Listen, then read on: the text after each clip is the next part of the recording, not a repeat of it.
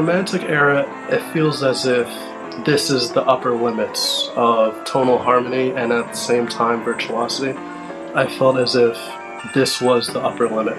This is as far as the ceiling goes.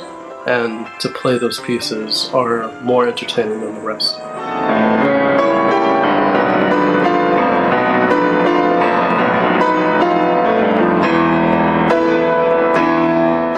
Hello, piano enthusiasts. You're tuned into the Piano Pod with me, Yukimi Song. Today, we're delving deeper into the second installment of the season with a phenomenal Canadian-American pianist and recording artist, Ludovic Zamor. In case you missed our captivating conversation in part 1, where we discussed his latest album, Zamor, and explore the fascinating journey from project inception to release day triumphs, and his path to readiness, returning to the stage after the pandemic. Don't worry, you can catch up on all the excitement on your favorite podcast platform. A warm welcome to all our new listeners. This podcast is your all-access pass to the captivating world of piano. In each episode of the Piano Pod, I interview a guest speaker who has been breaking exciting new ground in the industry. Please rate the show and review it on your favorite podcasting platform because every rating review will help people find my show. So my friends, here is part 2 of the Piano Pod's Season 4, Episode 3 with Ludovic Zamor. Please enjoy the show.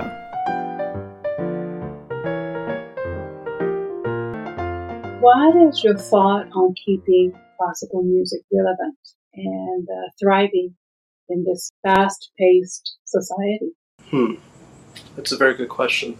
If you want to hear a very short story, only I think like a month and a half ago was the first time like one of my random friends from out of town, they were coming to New York and they invited me to go to the Brooklyn Mirage. Are you familiar with the Brooklyn Mirage? Yeah, it's and it should actually be like a YouTube video or something. Concert Pianist goes to the Brooklyn Mirage. But as I went there, I was just so overwhelmed because they had lasers, they had fire, they had all this type of stuff. And it was, at the end of the night, I was reflecting and I was trying to say to myself, wow, this is what we have to compete with as classical musicians because we're taking so much stimulus. And then now what I'm doing is almost as if it's back to the basics, it's back to the roots. And how do I guess, show people this rich genre? And that's, I guess, something I've been trying to ponder with for a long time. You go to Carnegie Hall, there's no light show, or at least maybe in Zankel Hall, but in Wild Recital Hall or the Stern Auditorium, there's no light show, there's no fire, there's nothing like that. So it becomes a moral question of what can we do? It's something I've been working with for a long time. And the answer that I'm coming to is just to try and give a very, very pure performance.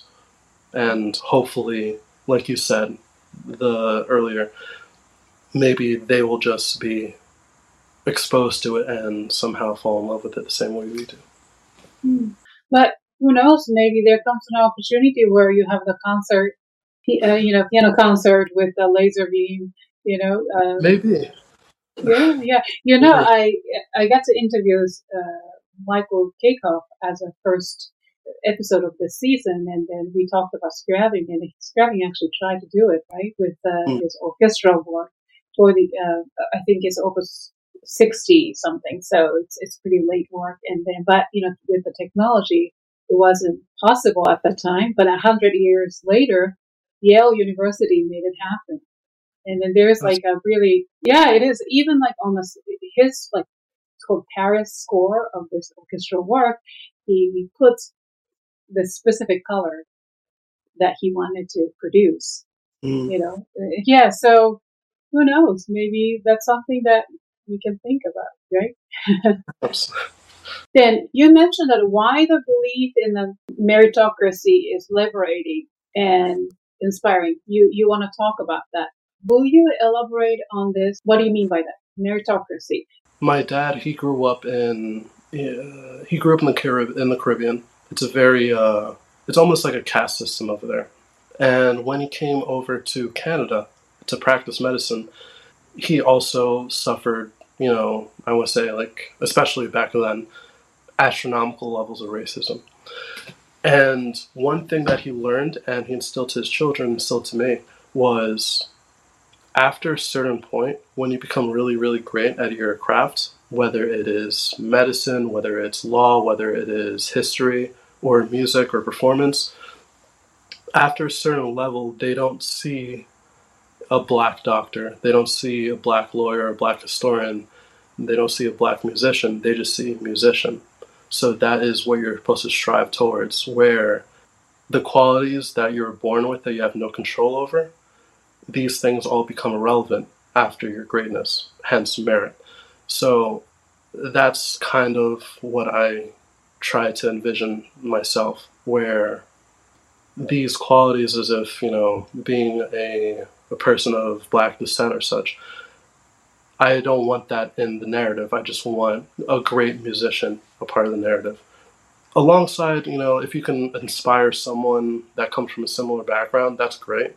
But my main focus is just to be great, not necessarily fill in the blank and then such. So, not because of your background, let's say, Mm, right? So that's not something that you want to emphasize. So to be equal means you arrived here because you worked hard and exactly. you right. I totally understand the concept. Mm, In that sense, it makes sense. But so while I was listening to your story from the beginning today, it really does make sense. So this meritocracy system works, right? So whoever has this ambitious and also, work really hard. Let's say American dream come true, no? In many yeah. ways. Right. Then, the word meritocracy triggered me a little bit because I remember reading books about it before COVID. And there's one book is called The Tyranny of Merit. The other one, I don't remember the title of the book, but they were written by, one is written by Harvard professor. The other one is written by Yale law professor. And then Mm, there are plenty of YouTube clips about these books, and then they are on the TV shows or whatever to promote their books and try to make a point. And then one is Michael Sandel. He's the Harvard philosopher. He'll also be a professor, and he argues about this concept of meritocracy. So I think, in a nutshell, your father's generation, I assume he is in like a middle age right now. Oh, my dad is in his 80s. He was born in Oh, 1941. So, oh my oh goodness! yeah, so he's Wow. from a way different generation than I am. Okay, but even more so than it does make sense, right? Because Mm, they want to break that barrier of color, and that comes with probably the financial background to economic disparity too. I'm not speaking about your father because I don't know, but I assume about this group of, let's say you're from your generation is coming from, Caribbean, and so then now those people, I'm not talking about your dad, but who grew up in that era of believing in the meritocracy, that system. Then if you work hard, doesn't matter the color of your skin or background, your economical disparity, you get a chance, and then that's how they grew up. Then your generation, then your generation will raise the next generation. Then they argue that there's a flaw in this meritocracy system because in the end, what happened during, let's say, COVID, obviously we saw the huge stark difference between the richest and the mm, poor. That was really one of the things that we noticed. And then guess who was working really hard for us? The right workers, right? very And essential workers and delivery people. And so this idea of meritocracy gave us a false sense of, like, for example, for those who succeeded, it gives the sense of false sense of success, right? Because the success actually came from your father's generation. Mm. They're the one who thrive, struggle to achieve this, and then we are benefiting from their struggle in many ways, and thus the financial also success to many of our generation. And it didn't happen overnight. It didn't happen just because I worked hard or, my generation, someone works really hard, but actually it's a generational thing. And then for those folks who don't seem to success, doesn't seem to be successful, then do we label them as failure? No way, right? I would agree with you. Yeah, not at all. There is, generational wealth or such for some people, and sometimes when they say meritocracy in that way, it seems as if they're the people that worked hard. My vision on it is more along the lines of the idea of a meritocracy is almost liberating because I believe in the idea of almost like extreme ownership. The more that you have control over, the more that you have responsibility over, the less of being able to say some things are out of your hands is is powerful in itself. So if you say that everything that is bad that's happening over me, or everything that's good that's happening over me, and the more that you're able to say that you have control over, that itself is giving you more power. So if, in my case, being accepted to certain conservatories or programs or winning competitions. Not necessarily that I care about competitions anymore. I've actually had my own philosophy on competitions, but being able to step on a stage and delivering a good performance, getting up to that point, it was not because I come from a certain background. It's because I worked my butt off to get to that stage. I understand that. I understand the point of view. Yeah, yeah, yeah.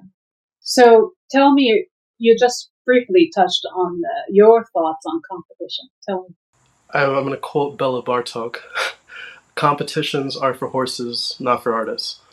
So, and when I was younger, those competitions, not only did they burn me out, but it was almost as if, how do you say that one piece of art is objectively better than the other? After a certain degree, you could say such, but sometimes it's very, very difficult to say one thing is objectively better than the other. And it's the way I feel about it now, the idea of competing, it's almost distasteful now. It's interesting. The way you perceive the word meritocracy is different from mine because you said, you just quoted, Bartok, and you Mm-hmm. agree with his, vision of music, right? I Yeah. totally agree. Although I'm guilty, I put my students into competitions because classical music is also becoming, oh, I achieved this medal, I achieved this certificate, and thus I get to go to this school, right? So that's how, yeah, tell me. Um, I would say in some cases, competition might be good for someone, and especially in their development, because you're exposing them to other people who are passionate. You're exposing them to where the ceiling is for their age groups, and you're exposing them to different people's repertoire. Sometimes in a competition, you might hear a piece that you never heard before. I'm like, oh my god, that transcription exists. Oh my god, there are Liszt transcriptions of Schubert. I never knew that. And sometimes some kid on the other side of the planet is playing that in a competition that might broaden your horizons. In that sense, a competition is great. It gives a student something to strive towards. Sometimes, for some people, unless they don't have the inner drive themselves, they're never going to work. So, unless you put a finish line or a goal in front of them, some students might not strive. But at the end of it, I want to say that, a competition mindset, especially for a professional artist, it might not be appropriate. Maybe they should be focusing on their own lane, focusing on their own craft and not focus on other people. But for a student, maybe maybe that might be different for So competitions is not everything, right? definitely not everything. How do we find the sense of purpose or mission as a classical musician in this world? Being a classical musician or a performer, it is a dream come true. It is it's one of those very, very gratifying jobs because you get to affect people on a large scale every time you perform. And it's one of those jobs that doesn't feel like you're pouring glass into another and then pouring it right back. And it's not as if you're going nowhere. So our missions, at least for myself, it is to affect people, whether it is emotionally, whether it's spiritually, whether they have a spiritual experience after it, as if the same way how Bach or Liszt did. Those are goals. But is every performer supposed to feel that way? I'm not sure. It's tough. But it's very interesting because is every performer supposed to be on a stage? Maybe after sometimes performers retire, they're supposed to go into editorials or go into teaching, or at least that's where I'm looking at it. So maybe this is repeating, but what is your thought on our duty or gift as classical musicians to society at large? It takes years of study to develop the gift. It takes how many different generations of people, just like how I mentioned before, Abraham Stenklar, it felt as if he packed 90 years of knowledge into me. And when you have that responsibility on your shoulders, it's almost as if it's a duty to share that with everybody else. And when you step on a stage, it's that opportune, whether you're streaming it on top of that, but you have 1,000 people in the audience, and you have a perfect opportunity to share what composers wrote and their feelings, and it's almost as if you have a duty to do right by them. I don't even know how to put it. It's I don't want to say like the most important job in the world, of course not, but it's definitely as if you're almost doing like missionary work in a way, kind of. With all the difficult questions, the last question in the philosophical segment of this podcast would be, any advice for younger musicians? I've made my fair, or more than fair, series of mistakes, and I've learned from them. I guess like as a musician, you have a fear in your head. You don't want to become a diva, and you're afraid of expressing your desires or your wants. And one thing that I always like kept in my head is like, don't become a diva. Don't become a person that asks a lot, and exercise patience. But one thing I've learned, especially in the music industry and how dirty it could be, is if you let people, they will waste your time. If you just sit on your hands and you don't, say how things should be, they will just, walk all over you. So my advice to young people, especially if you're a musician or a performer, you understand how much practice, how much education it takes to get to where you're going. And the idea of having another person, I guess, gatekeep before your dreams and such, don't let people stand in your way. And don't stop yourself from pushing of what you deserve and what you really want. Wonderful. Yes, take initiative take control of your career, right? Yes. What is next? So, Ludovic Zamor 2.0, or maybe at this point 10.0, I don't know, but what's your next step? What's your next phase in your career? Actually, I'm working on my, I guess, if you want to say, the volume 2 of the Zamor, where I'm actually learning a completely separate set of romantic era pieces. And I guess the end-all goal is to play all of these pieces in concert, hopefully 16 pieces all together in one concert, separated by an intermission. Usually before I play 4 pieces, intermission 4 pieces, but what I'm going to try and do now, if it's daunting, whatever, but to play 8, intermission another 8. But that's my end goal for now. Wow, beautiful. Now, if that's the case, are you going to perform at Carnegie? That is the goal. I'm going to try, before I play all 16, I'm going to try to play this album in Carnegie Hall before. If that happens, please let me know, because I would love to attend. Of course, I'll send tickets. Yay! I'll definitely be there, yes. With lots of bouquet of flowers. Yes, I'll be there. Hey there, TPP family. The Piano Pod is now into our 4th season, and it's all thanks to you. Since 2020, you've been with my journey with the TPP, exploring this burning question: how do we make classical music resonate with today's audience in fresh and captivating ways? 4 years in, and the journey has been nothing short of magical. The Piano Pod isn't just a podcast, it's a movement, a space where pianists, composers, and educators brainstorm, debate, and reimagine classical music's place in our fast-paced world. We're together on a mission to ensure classical music doesn't just survive, but thrives in our modern age. But here's the thing. To keep bringing you these insightful bi-weekly episodes, I need your help. Every bit of support goes into the podcast essentials, from hosting to high-quality recording tech and the countless hours behind the scenes. So do you want to be part of this journey? Click the PayPal link in the show notes or head to thepianopod.com to donate. And as a token of appreciation, I will personally mail you the Pianopod's snazzy logo sticker. So hit the subscribe button, spread the word, and let's continue our mission and journey as classical musicians. Now let's continue with the show. Is there anything else before we go to... I actually had a question. One thing that I found very, very interesting was your use of AI, and it's almost as if how did you come to that, and what are the benefits? That's a good question. Yes, I'm actually I don't want to brag, but I'm interested in technology. So Okay. let's put it that way. And it's not like I know computer code or anything like that, but I like gadgets. So I think I grew up with these cameras, not camera at me, but, video recording as I growing up. And I think my interest led me one to another, and somebody introduced me to this AI. It was one of those Zoom meetings, and I noticed somebody else was in the Zoom room, but it's not a person. So I asked this person who is hosting this meeting. I asked him, what in the world is this thing doing? Who is that? And he said, oh, that's an AI taking notes for us. Oh, it's amazing. Yes, it is.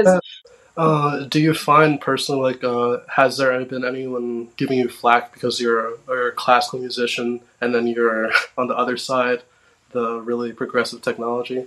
Or is it just a welcome combination? I think, I don't separate my world that way. So I welcome because this is who I am. I love something timeless and classic, like classical music, but also in the industry of classical music is evolving too, where a lot of people now, expressing themselves, through classical music, but in a very different ways. As you said, you don't want to, some people don't want to identify themselves as a classical musician with their heritage, right? Like Mm-hmm. you want to be the classical musicians who love to play romantic piece. That's your identity. But some people identify themselves with their heritage, whether that is Asian or, Caribbean or whatnot. So anyway, but for me, my identity as a musician is this. I have such progressive idea. I welcome all these ideas, and then some of them work really well, some don't. But I'm just very, very curious about technology, and the AI is going to help my work, especially, daunting tasks like admin work, writing or coming up with, let's say, social media posting ideas. Sometimes I ask ChatGPT to give me 10 different ideas about posting, some interesting, engaging posts about certain things. What are your thoughts on ChatGPT or any type of AI writing as if write me a song as if Beyonce would write a song? What are your thoughts on It's interesting because this morning I tried write me a haiku about podcasting, and then AI wrote me a beautiful haiku. But I didn't credit myself. I posted on Instagram story, and then I at the end of the haiku I said ChatGPT. So, but that's a very legit question. And then I use ChatGPT to really give me some ideas about, let's say, social media posting, or what sort of, there's so many things you can do with your, when you are doing a lot more creative work, it really helps. However, I listened to one of the podcasts about AI, and this lawyer got in trouble because basically he used ChatGPT to come up with, whatever, and, it was not his language, right? So, yeah, so we really have to be careful.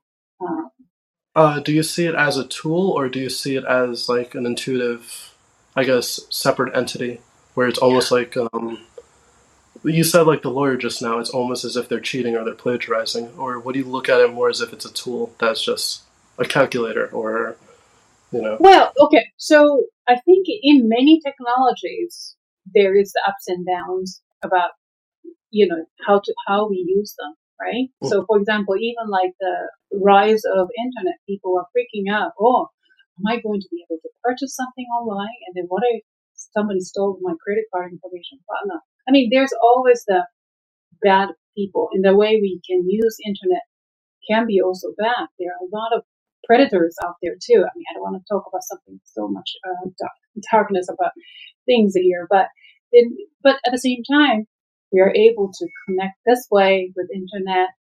I'm able to do podcasts because of the power of internet. I think it's the same thing with AI.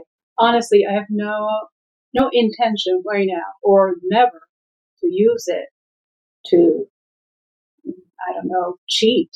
No, no way. And then even through this conversation, let's say if I ask AI, write me a script of my podcast, I can totally do that. But do people know that I am just reading off of the script? Yes, they do. And I don't want to do that. Right? So you also have to fact check. Fact checking is something that we all have to do, whether you use AI or not, or internet, like almost like, do you believe everything in internet? No. Do you believe everything that's written on Wikipedia? No way, right? it's very I think, interesting. yeah. But it's not about me, so. Anyway, but did I answer your question? Yeah, you did. It's very interesting. I'm just one thing that just popped in my head was just what if they had AI, I guess, finish Mozart, or just or Chopin died very young in age, have AI write pieces in Chopin style and such, or it's just I'm just imagining the possibilities. Well, yeah, there are lots of possibilities like that. In terms of how Hollywood is on strike right now, and I'm just wondering whether they're going to really ban the use of AI or script writers and the use of writers' rooms and everything like that. Or I don't know if you're a movie buff, but if you ever watched the movie Dune, one thing that they instilled in that, I guess, dystopian future is certain amounts of technology are not allowed because they're afraid of sentience within artificial intelligence. So I'm just wondering especially in art, how far is artificial intelligence going to go? I know it's a very interesting topic, but also scary too. I totally understand, and AI takes over everything. Then are we disappearing? Are we disappearing from this earth? By I don't know. Uh, is humanity due for extinction? Probably not, because I would say that you could run a computer program to play music rather, but it will never be the same as a human would, because maybe the part of the beauty is in the imperfection itself. Maybe part of the beauty is in the wheezing as you're recording the album and you're bit by a spider. Maybe that little bit of humanity is what creates art in itself. Who knows? Absolutely, and then that's the point, right? Yeah, Mm. yeah. I totally believe in humanity and our ability because of imperfection. I think in the end we win. Yeah, We have I'd to. like to. Right, I'd like to believe that. Now, before going to the next fun segment, let me just remind my listeners that Ludovic's album Zamor is available on all music streaming services, correct? Correct. Like Apple. Actually, Apple Music, well, my distributor, they're still writing the contracts with Apple Music, so it will be released soon. Okay, so Spotify, Amazon, for sure. Correct. Everything but Apple Music Classical right now. Got it. And then to learn more about Ludovic's work, please visit ludoviczamor.com, and I will list all the information in the description. So this has been really fun. So before I let you go, we have one more thing to do. It's called the PianoPod Rapid Fire Questions. And yes, and this is part of the show where I get to ask fun questions to each guest. Now here's a little twist. As silly as these questions may sound, your answers may reveal who you truly are. So are you ready? I'll try my best. Right. Good answer. So please answer them with the shortest responses possible. No explanation is necessary. Understood. All right. Question number 1.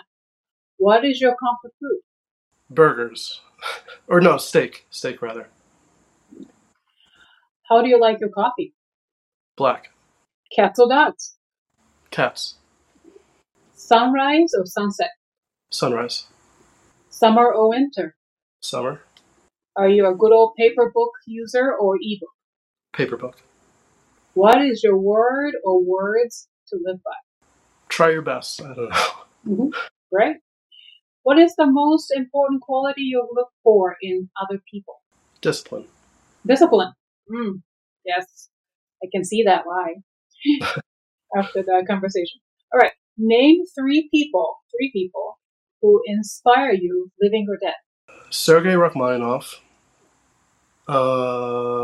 Frederick Chopin, Marcus Aurelius. Then name one piece in your current playlist. Doesn't have to be classical. Okay. Autumn Song by Peter Ilyich Tchaikovsky. Now, last question. Fill in a blank. Music is blank. Music is love. Of course, Amor. That's true. Perfect answer. Ding, ding, ding. You won. So this concludes this episode of the PianoPod. Thank you, Ludovic, for joining my show today and sharing your stories and insights, expertise. You can learn more about him and his amazing work through his website at ludoviczamor.com. You can listen to his album Amor on all major music streaming services except for Apple Music currently. And all the links are listed in the show notes. And thank you to my wonderful audience and the fans for tuning in. If you enjoyed today's episode, please rate and review it on whatever podcasting platform you use. Remember to hit the thumbs up button, to subscribe to my YouTube channel if you're watching this episode on video. Follow TPP on social media to get the latest piano news via Facebook, Twitter, Instagram, and LinkedIn. I will see you for the next episode of the PianoPod. Bye everyone, and thank you, Ludovic. Thank you for having me. Thank you. Bye everyone.